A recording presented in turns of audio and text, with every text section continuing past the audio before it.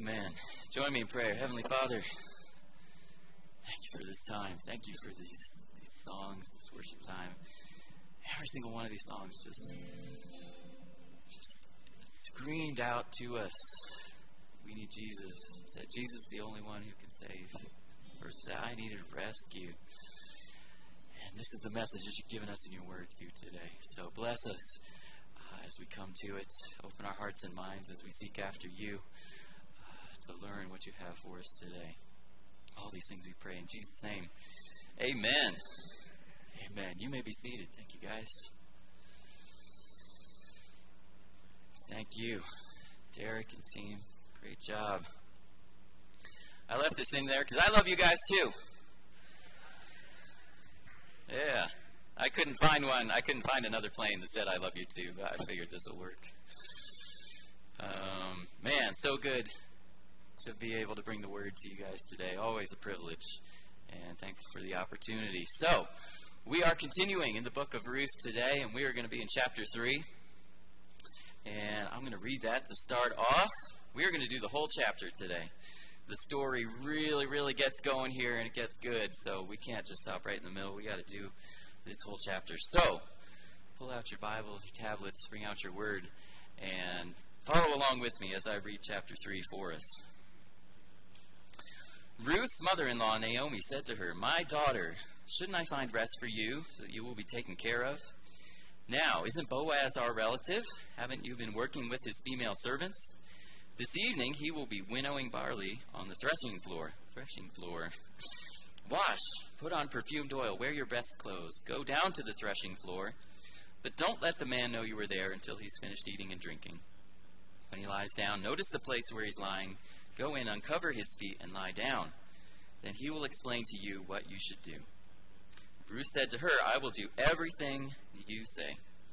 So she went down to the threshing floor and did everything her mother-in-law had charged her to do. After Boaz ate, drank, and was in good spirits, he went to lie down at the end of the pile of barley. She came secretly, uncovered his feet, and lay down. At midnight, Boaz was startled. He turned over, and lying at his feet was a woman. So he asked, Who are you? I am Ruth, your servant, she replied. Take me under your wing, for you are a family redeemer. Then he said, May the Lord bless you, my daughter. You have shown more kindness now than before, because you have not pursued the younger men, whether rich or poor. Now don't be afraid, my daughter. I will do for you whatever you say, since all the people in my town know that you are a woman of noble character. Yes, it is true that I am a family redeemer, but there is a redeemer closer than I am. Stay here tonight, and in the morning, if he wants to redeem you, that is good. Let him redeem you. But if he does not want to redeem you, as the Lord lives, I will. Now lie down until morning. So she lay down at his feet until morning, but got up while it was still dark. And then Boaz said, Don't let it be known that a woman came to the threshing floor. He told Ruth, Bring the shawl you're wearing and hold it out. When she held it out, he shoveled 6 measures of barley into her shawl, and she went into the town. Now she went to her mother-in-law, Naomi, who asked her, What happened, my daughter? Then Ruth told her everything the man had done for her. She said, He gave me these 6 measures of barley, because he said, Don't go back to your mother-in-law empty-handed. And Naomi said, My daughter, wait until you find out how things go, for he will not rest until he resolves this today. May God bless the reading of his word.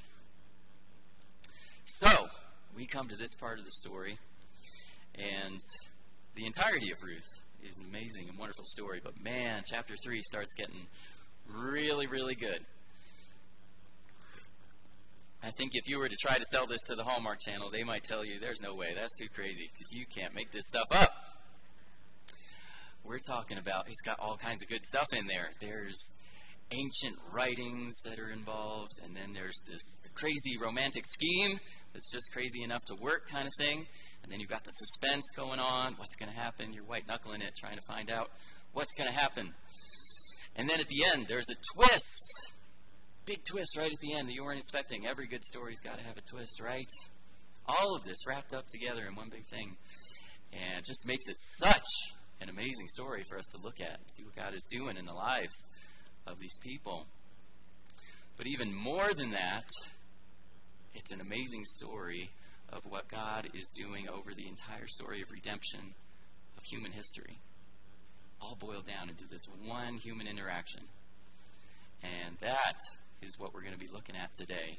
See how God is working in these circumstances and see how that speaks to us today, speaks to people who came long before them, speaks to God's story of redemption throughout all of our lives. So, let's do that together. We're going to start out, and we'll call this first section, we're going to look at God's redemption in a broken world. You see, some people who don't know God, or don't know him well, think that he's up there in heaven. He's not interested in what's going on in our lives. He's not interested in helping us out. He doesn't care about you or about me. There's people who try to tell you that. Like I said, they don't know the truth. Because that is completely wrong. God is up there, but he is intimately concerned about what goes on in the lives of every person here on earth. He understands that we are broken people, that we are living in a broken and sinful world, in a dangerous world, and a scary world. And because of this, he has not left us on our own in so many ways, especially when it comes to his people, the people that he's been able to speak to design the way that they live together and interact. He has put together certain things, and we see this over the course of biblical history. He has designed certain things in our lives that provide a safety net against this broken and dangerous world that we live in. So you'll see some of these things in this chapter are an example of some of these institutions that he set up long ago. These are these ancient writings that we're talking about, that were designed to help his people, to protect them, specifically against just the ravages of what goes on in this world that we all experience every single day, just circumstances and all kinds of bad stuff that happens in all kinds of ways. He wants to help you out in the midst of that. So let's talk about some of these examples, some of the things he's done, especially in these Old Testament times. One thing that he's done, for instance, is, this is going to sound weird, but he instituted a form of slavery in the Old Testament that was designed to be a help to people. Again, that sounds super weird to our ears. And there are people, biblical critics, atheists, who will tell you that the fact that the Bible endorses slavery is proof that it was not written by a good God. Because there is no way that a good God could endorse something like that. Literally, you can go online, you could, like, that's their point. Like, hey, I finally proved that the Bible wasn't written by God because it endorses slavery. Like, that's their entire argument. So you're going to hear it. So this is why I'm telling you, because I like to prepare you guys for what you're going to hear out there. The fact that they say that, though, betrays a very shallow understanding of history, of what's going on in biblical times. They're obviously not reading everything that's going on. They find one thing to cherry pick and take it out of context and use it against us. But here is why it's not a bad thing. When people talk about slavery these days, obviously in this country, we're viewing it very much through the lens of the slavery that occurred in the American South, which absolutely was a human atrocity, a complete crime against humanity. We are talking about from end to end, kidnapping humans from across the other side of the globe, destroying their families, destroying their communities, torturous transport to the Americas and Western Europe, imprisoned, forced concentrated labor. There is nothing good. This is absolute evil from end to end. Which is why people often neglect this part. The greatest force for the abolition of slavery in both Europe and the Americas was the church. Believers who could not stand by and watch other human beings be treated like animals anymore. So we agree that form of slavery was absolute evil. As throughout human history, many cultures have engaged in an evil form of slavery like that. That is not what the Bible is talking about. Here is the picture of what slavery was in the Bible. As I said, it was actually instituted as a social safety net, as a protection. Because most of the families in Israel were what we call subsistence farmers. They were farming their own land to feed their family, maybe have enough goods to trade with other people for what they need. Very few people had trades. You might have had a blacksmith or a carpenter in town, but most people were just trying to feed their family, their property, their animals, their livestock. But there is a razor-thin margin for error when you are living that kind of life. If there is an injury or an illness, dad gets injured or he's real sick and he can't work, that is a big problem. Or some kind of natural circumstance happen on your land that affects your crops or your animals. Big, big problem. It's not just go to Walmart and get some more stuff. Your stuff is now dead. And you are looking at, you can try begging. That's not a good way to feed a whole family. It's not going to work for a long time. Or you can all starve to death. They did not have unemployment insurance. They did not have disability insurance. They did not have any of the things that we have instituted as those same kind of safety nets. So God designed a way to give people protection against these just disastrous circumstances. And that was to say, again, okay, let's say dad was injured, he can't work, this is really going to put a dent in things. What they could do is go to maybe their neighbor and say, we will sell you our land, give you our land, and we will become your servants and work the land, help you guys out. And in exchange, we still get to live in our house and still have our family together. And this is the kind of slavery that we're talking about. We might call it indentured servitude. It's maybe a less unkind term. But it was a contract. We are going to give you the land, and we are going to become your servants in order for your protection of us and your providing for us. We don't get to build wealth off our land, but we still get to eat off of it, and you receive all the wealth. So this is what the Bible is endorsing. If the Bible were to forbid slavery, that would actually be more cruel, because now you would be sentencing all these families to death or to begging on the streets. So this is the answer. It's not a quick answer, if people want to hear it, we can give it to them, but it takes a little bit of nuance. But that is what is going on when the Bible talks about slavery. That was something that God designed, instituted in their society to protect people from disastrous circumstances. Another thing that he designed that was going to be very pertinent to this story is what we call the kinsman redeemer. See a little definition here. The kinsman redeemer is a close male relative who can redeem people, property, or even justice. In a case where it was not carried out correctly, he can follow up on that and make sure that justice is taken care of in circumstances where needed. But it's not limited just to family circumstances like we're going to see here in Ruth. Going back to our slavery example, let's say, dad's hurt, so they sell the land to the neighbor. They're now serving him. Maybe then dad gets healed up, and it's possible he could work again. They could now provide for themselves, but their land is now belonging to their neighbor. If dad has a brother or a cousin who has the resources to come along and say, I am going to be a kinsman redeemer, I'm going to give you X amount of resources, you will give the land back to the family, and they will be able to continue taking care of themselves at that point.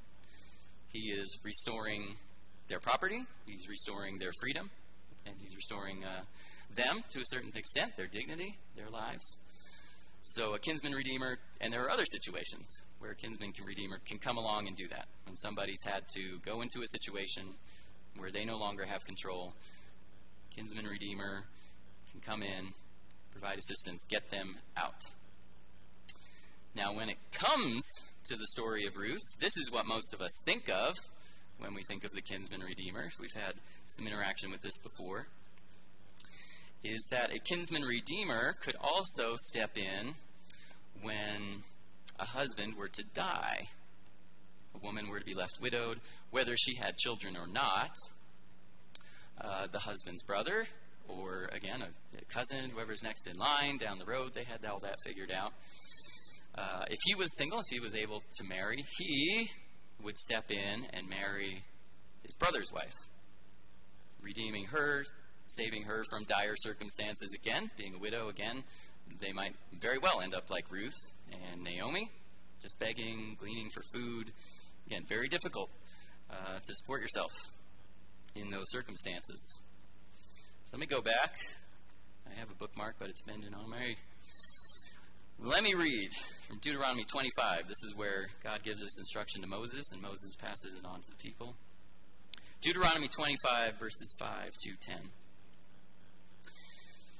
When brothers live on the same property and one of them dies without a son, the wife of the dead man may not marry a stranger outside of the family. Her brother-in-law is to take her as his wife, have relations with her, and perform the duty of a brother-in-law for her. The first son she bears will carry on the name of the dead brother, so his name will not be blotted out from Israel. But if the man does not want to marry his sister-in-law, she is to go to the elders at the city gate and say, "My brother-in-law refuses to preserve his brother's name in Israel. He is not willing to perform the duty of a brother-in-law for me." The elders of his city will summon him and speak with him. If he persists and says, "I do not want to marry her," then his sister-in-law will approach him in the sight of the elders, remove his sandal from his foot, and spit in his face. Then she will declare, "This is what is done to a man who will not build up his brother's house, and his family's name in Israel will be the house of the man whose sandal was removed." So, ladies, it's a weirdly specific circumstance, but and certainly, Lord forbid, any of your husbands should pass away untimely, but if he does, and his brother's able to marry, he's single and he can marry, you have the right to ask for that. And if he does not, you have the biblical right, nay, maybe even responsibility, to take his shoe off and spit in his face. And we will all call him Mr. No Shoe for the rest of his days. So, there you go. Good stuff. People say those books, Deuteronomy, Leviticus, are no fun. I tell you, there's some good stuff in there. That's just a microcosm of what's, and obviously they had it worked out where, again, yes, or a cousin could step in, or somebody further down the line could step in. But yes, one of the purposes was to preserve the family name. That was very important to the Hebrew folks. So if the man were to die without a son, then yes, the relative would step in and take the woman as his wife, and the first son that they bear will be considered the son of the first man. So he will carry on that name, receive that inheritance, and then the other children that they have will be theirs together. And so it allows for taking care of both the woman in a very material kind of way, and also that very important lineage that was so important to the Israeli people. So this is what we think of when we hear kinsman redeemer. We do tend to think of the story of Ruth, and we do tend to think of that man stepping in and taking care of that woman and her family, which again, something God has designed and instituted from way back when. That was written hundreds of years before Ruth and Naomi's situations. That's that ancient writings we're looking back to, right? And all of it is God's part of his design to take care of his people, the care that he has, the love that he has for us. His heart hurts when we go through those kind of circumstances. But he has designed these things to help us. So this is a picture of God working, his redeeming work in the midst of this broken and sinful and terrible world that we live in. So now we're going to come to the second part, which is now we're going to see God's redemption very specifically in broken lives, in the lives of Ruth and Naomi. Pastor Scott has done a wonderful job of just delving into the depths of the experience that these women went through. Again, having both of their husbands die, Naomi having her children, her sons die. Just the depths of despair that plunged them into, being in a foreign land, and then just having to come back, just having absolutely nothing left, being forced to beg and to glean just for food to get by every single day, the loss of dignity, the loss of all kinds of stuff that's going on there. So, there is no doubt of the depths of their experience that's going on right now. But Pastor Scott touched on this right at the end of chapter 2 last week. As we come into this circumstance, they've come back home. They're doing what they have to do just to get by. But then Boaz comes into the picture, and we start to see some redeeming work in their hearts. We start to see the restoration of faith and of hope because they see God possibly at work here. I'm going to go back to the very end of chapter 2. In verse 19, Naomi asks, Ruth has been out working in this field, and Naomi asks, who's the man in this field that you're going to, who's showing such kindness to you, who's giving you extra food, who's giving you protections? And Ruth told her mother-in-law, whom she worked with, and said, the name of the man I worked with today is Boaz. Then Naomi said to her daughter-in-law, may the Lord bless him, because he has not abandoned his kindness to the living or the dead. Naomi continued, the man is a close relative. He is one of our family redeemers. Remember at the beginning of the story, Pastor Scott pointed this out, Naomi was in such a state of despair. She wanted to change her name. Naomi means blessed, but she wanted to change it to Mara because of the bitter circumstances that she was in, because she felt alone and grieving in the midst of the circumstances the Lord had allowed to come to her. But when Boaz shows up, you can almost see this glimmer of hope, this little ray of light that shines into their lives all of a sudden. And now, she says, oh, may the Lord bless him. Now the Lord is not someone who brings bitterness and despair. The Lord is someone who brings blessings. You start to see a faith restored here as she's moving towards hope in the midst of these awful circumstances. Hasn't materially changed very much, but there is hope that the Lord is going to do something in their lives. So in Naomi's case, we see this faith start to be restored. We see her look forward in gladness to what the Lord is doing. And now we come to chapter 3, and we're going to get into this story here. There's also a device in storytelling that they call the ticking clock. They say in films and stuff, if you can put in a time frame where the goal has to be accomplished, that increases the tension. Now it's not just, they're trying to get this done. It's like they have to get this done in the next 2 hours or everything falls apart. That is actually what's going on here as well. Because Boaz and all his men have finished harvesting their grain. They brought everything in, which that is how Ruth was able to get food. All these other women as well were able to glean while they're harvesting the grain. They get to go behind and pick up all the little things that are left behind. But the harvesting is done now, so now how are they going to get food? So there's a little bit of an added motivation to see what they can do in the midst of these circumstances right now. But Naomi's got a plan. She has got a good plan. Because the problem is, Boaz is a kinsman redeemer, and it's likely that he knows it as well. He would have been related to Naomi's husband. He would not have forgotten this. But Boaz is not making any moves towards this right now. Now, ladies, maybe some of you have experience with this. Julia stepped out. Maybe she's in the restroom, so I'll go ahead with this story.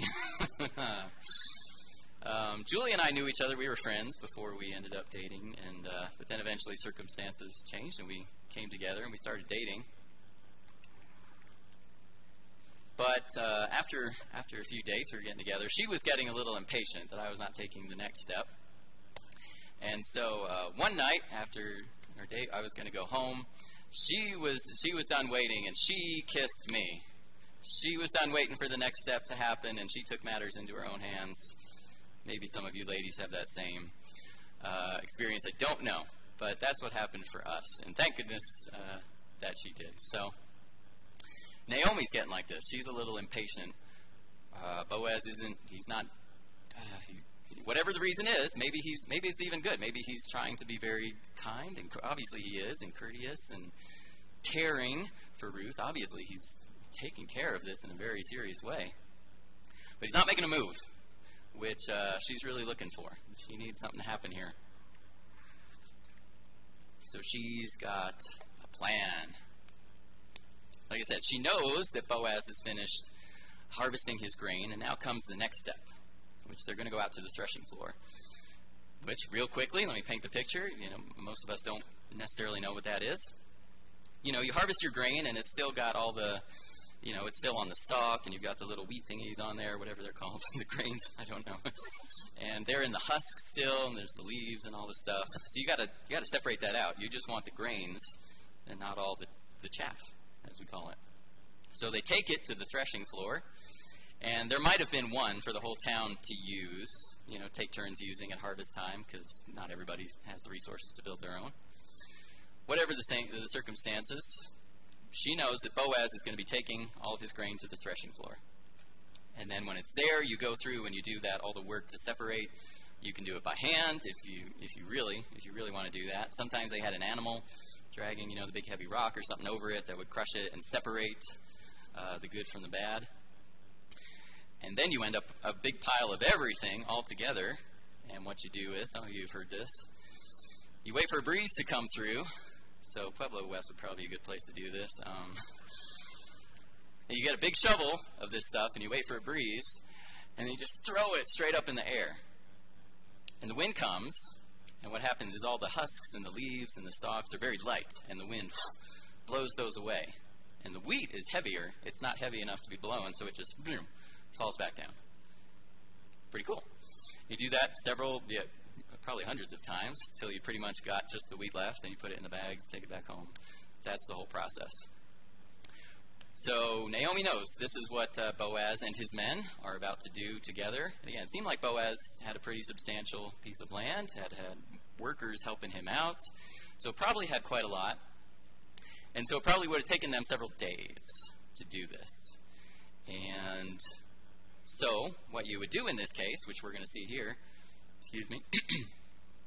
is you would actually stay there. You would camp out there and just keep working all day. You and all the guys would just grab sleeping bags and just sleep there. First and foremost, because you did not want somebody to steal your stuff. You didn't want somebody to steal your grain. So that was number one for security. Obviously, two, you could just wake up and get to work. You didn't have to travel back and forth, travel the stuff back and forth. So that was what was going to happen. They were going to be there for a few days working away at processing the grain. Naomi says, Ruth, here is what you're going to do. You go out there to the threshing floor, and you kind of just watch them as they're doing this. That probably would not have been weird. There probably would have been lots of people from the town, lots of women, again, picking up, trying to get those little pieces here and there, maybe hoping to get a little bit of a handout, or just families helping out. There would have been quite a few people around. So it wouldn't have been weird to see Ruth there watching what was going on. But Naomi says, and then you hang out, even as it gets dark and into the evening, as the men have their meal together. You watch what they're doing. And then, when it's bedtime, you watch Boaz. Make sure it's Boaz, not one of those other guys. And you see where Boaz goes and puts his sleeping bag, his blankets, and sets up his bed. And you take note of that. Then, once he's fallen asleep, once everybody's fallen asleep, you very quietly go over there and you lift up his blankets. Again, this is just the custom of the day. Sort of at his feet. And you lift him up and you lay down at his feet. And then he's going to tell you what to do.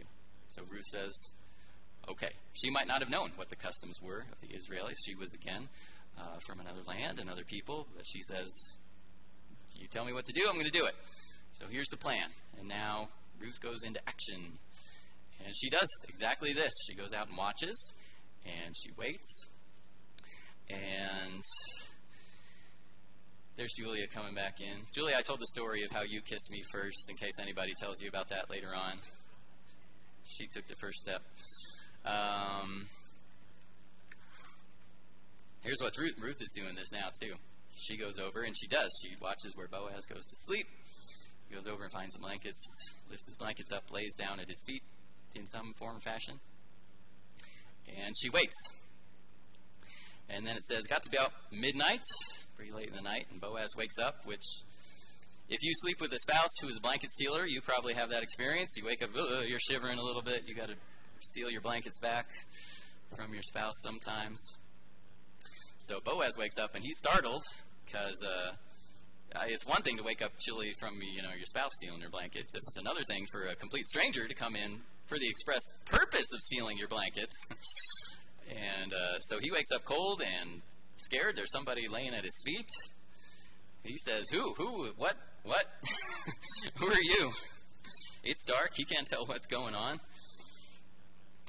And Ruth replies to him, says, I am Ruth, your servant.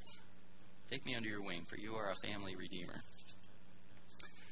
Even in just this little response, we see a little bit of the growth that Ruth is experiencing as well as the Lord is working in her circumstances. If you go back to chapter 2, I lost my verse. Anyway, the first time Boaz asks Ruth who she is, she said, and he gives her the grain, he's taking care of her, tells her what to do. She says to him, why are you being so kind to me? I am just a foreigner. I am nobody to you. And you can sense this, where she was in understanding of her self-worth. Her husband had died. She was helping her mother-in-law, but she was now in a completely foreign land. She was having to learn the new customs and learn who was there. And again, just the loss of dignity that naturally comes from having to beg for your food, to go out into the fields and just pick up the scraps of the people who are going through and harvesting. That weighs on you. So you can see that early on. She's like, I'm nobody. Why would you show compassion to me? But as Boaz continues to show kindness to her, you can see her also growing, her heart, warming up a little bit as the Lord is working in her circumstances, working on her broken heart and her broken spirit. So now, when Boaz asks her the second time, who are you? She says, I'm Ruth, your servant. There's a relationship aspect there. She knows that he knows who she is. She knows that he has shown kindness to her. There's a trust that she has for him. And so you can see this growth. Just as Naomi is growing in her faith, in her trust of the Lord, Ruth is growing in her own identity, in her acceptance of what the Lord is doing as she's coming into this land of strangers, and her experience of this God for the first time. And so she tells him, spread your wings over me. Which you remember last week, Pastor Scott brought that up at the end of chapter 2 as well, in reference to the psalm, where we want the Lord to spread his wings of protection over us. This is a very now specific version of that. Going back to that kinsman redeemer, the Lord has provided this institution, this way of protection, but now we need the specific way for it to play out. We want Ruth to be protected. She wants Boaz to very specifically spread his wings of protection over her, which is also a metaphor for the blanket. Put the blanket back over and put it over me. Take me in. It's a proposal, is what it is. She is asking him, will you fulfill this duty of the kinsman redeemer? Will you marry me?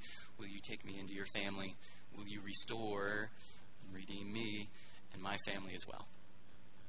So this is what is going on.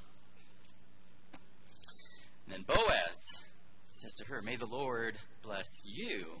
See, there's always this constant focus on what the Lord is doing in the circumstances. He says, you have shown more kindness before because you've not pursued the younger men, whether rich or poor. Boaz understands he's maybe not the most handsome, youngest, hottest bachelor on the block. He says, all these guys who are working for you could have picked any one of them. But you can see he has a sense of restoration. So thank you for showing me this kindness and this trust, that you would come to me and believe that I would redeem you.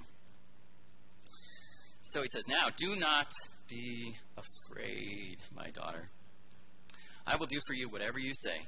since all the people in my town know that you are a woman of noble character, other versions say a worthy woman, just like Boaz has already been described as a worthy man.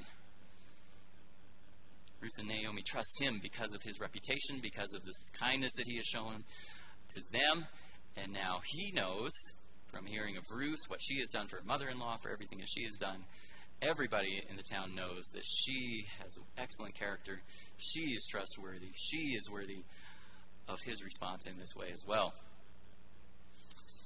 But there is a twist.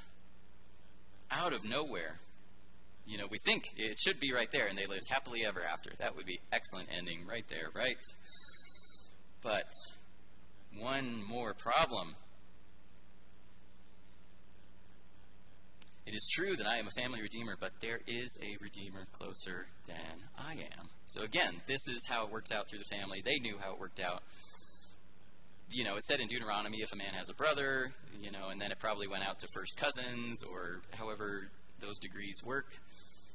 Boaz, he knows he's a relative, but he says there's somebody who's next in line before I am. And so I have to follow the correct procedures. We have to check with him first to see if he will be the redeemer. But he tells her, do not worry, don't be afraid. If he does not, you will still be taken care of, because I will do it. I will step in and be the redeemer. And then again, his care continues for her in a very real way. He says, lay down here, stay the rest of the night here. Number one, this would have been for her protection. This time was a very lawless. The time of the judges was a very scary time. So don't go home in the dark in the middle of the night. That would be very dangerous, very scary. Stay right here with me through the night, and then we'll wake up early, and we'll send you off again. And then they do that. They wake up early.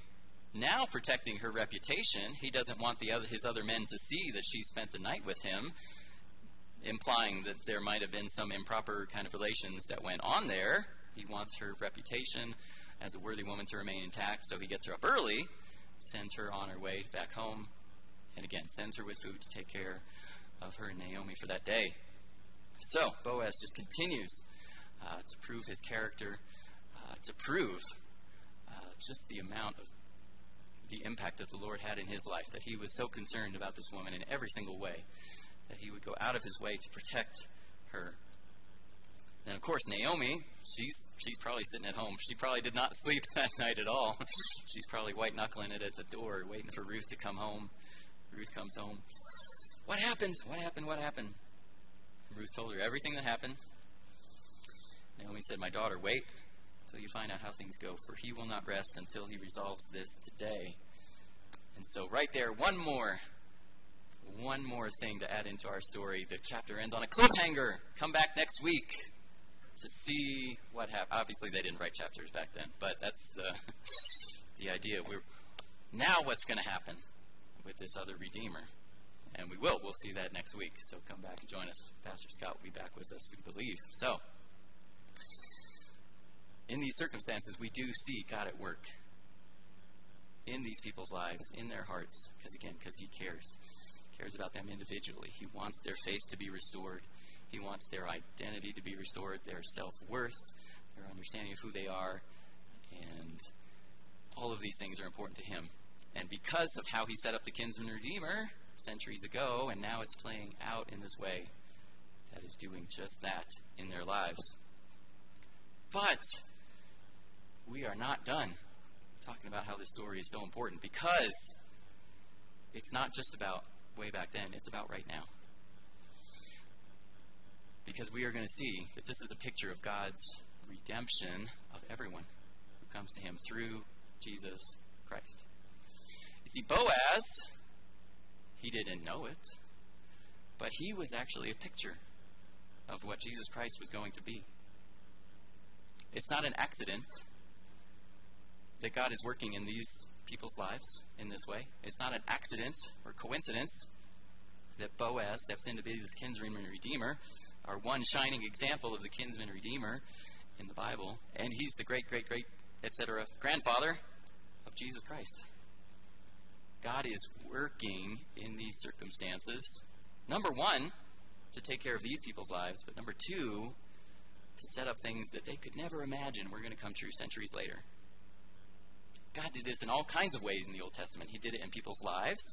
There are certain people who are pictures in a small way of what Jesus was going to be. Boaz, Joseph, Moses, Joshua, David, all kinds of people who were tiny little pictures of what Jesus Christ was going to be many, many years later in different ways. He was going to be a redeemer. He was going to be a leader. He was going to be a king. He was going to be a prophet. He was going to be a sacrifice. The entire temple system was set up. Not just people, but institution, societal things.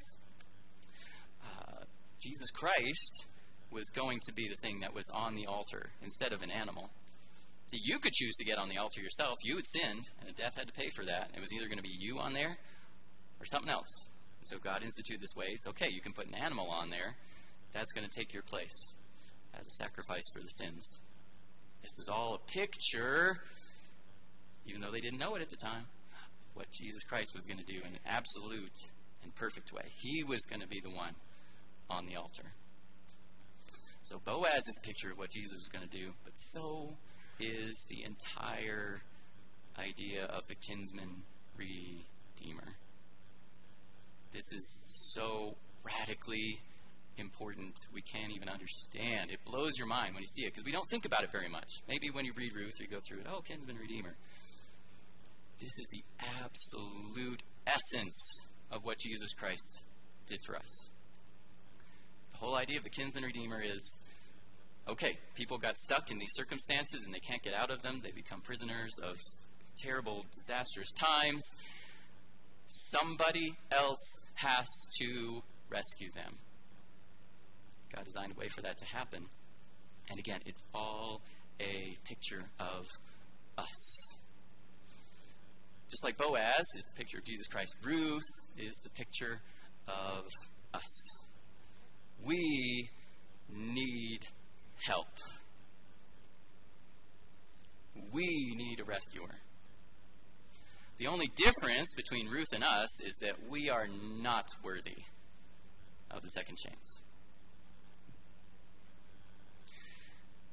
We are in circumstances of our own making. We have chosen sin.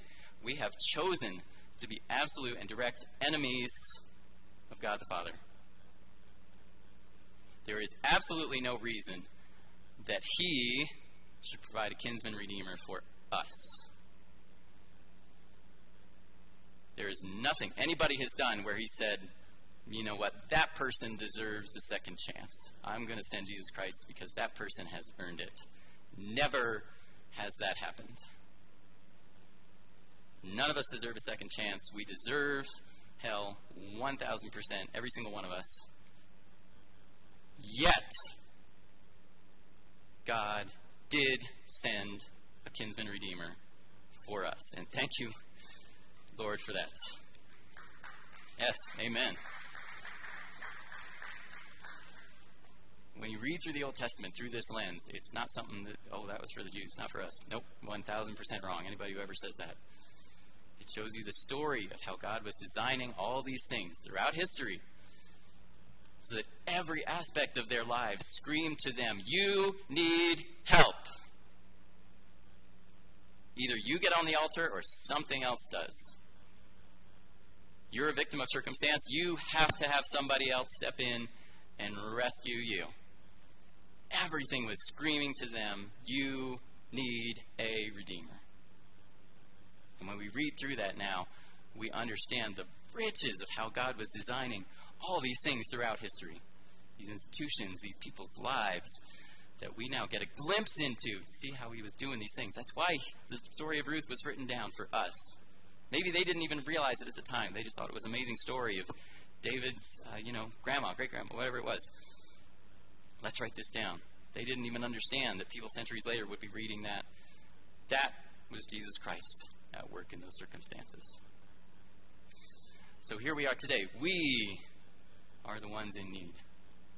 And if there's anyone here today who has never taken advantage of that rescuer, of that redeemer, every song that we sang, most of the songs we sing every single week scream this message to us. First song we sang, Glorious Day, Come to the Bridge. I needed rescue. And then the second one, Jesus, the only one who could ever save. And then that third one, that invitation, come as you are, just like Ruth did, broken, tired, grieving, whatever is going, just come. The invitation is there. The Redeemer is waiting for you to come to him. Just like Ruth came to Boaz and said, will you redeem me? He said, yes, I will. Don't worry. Don't be afraid whatever happens. Jesus Christ says that to us. There is nobody who's ever been said no. The invitation is there for every single one of us to take advantage of the great kinsman redeemer who redeems us out of an eternal hell and into an eternal heaven. It doesn't even compare to anything you could think of in this world. Whatever the worst circumstances you could think of, whatever the best circumstance you could think of, being transported one to the other. Nothing could compare to the thought that we, because somebody else stepped in, save us, we get to be transported from hell to heaven. If you have never experienced that before, oh my goodness, we want you to experience that today. Oh my goodness, come and talk to me. Come and talk. Find out how you can ask Jesus for that redemption. He's going to say yes. Take care of you and bring you in to his family. Take care of you. You had no idea all of this was going on in Ruth chapter 3, did you? It's amazing. And this is how we know that God is the author of this book. There's no way this was accidentally written down thousands of years before Jesus came along and turned all of this into reality. That's not possible. God is writing every little circumstance. He's writing every little story throughout this whole thing so that it comes together like one person wrote it, because one person did write it. And thank the Lord that he did. So, I'm going to invite Derek to come up. We're going to pray together right now. Thank the Lord for his redemption in every single one of our lives. Heavenly Father, we thank you. Every single one of us needed rescue. Every single one of us was broken in absolute dire circumstances. But you care about every single one of us, just like you cared about your people in the Old Testament, just like you cared about Naomi and Ruth, and you designed a way for a kinsman redeemer to step in their life. Thank you that you designed Boaz perfectly to step into their lives and restore their hearts and their faith in the worst circumstances. Thank you that you're working in every single one of our lives in the same way right now. We pray that you continue to open our hearts to what you're working in our lives. Pray that you continue to open us to trust you even more and to be bold and excited to tell people that there is help for them. No matter who they are, no matter what they've done, there's a kinsman redeemer who would be so excited to step into their lives and their situation, take care of them. Be with us this time now as we stand to sing Come As You Are one more time, and just open our hearts to understand the depths, the riches of what you've done in our own hearts. In Jesus' name, amen.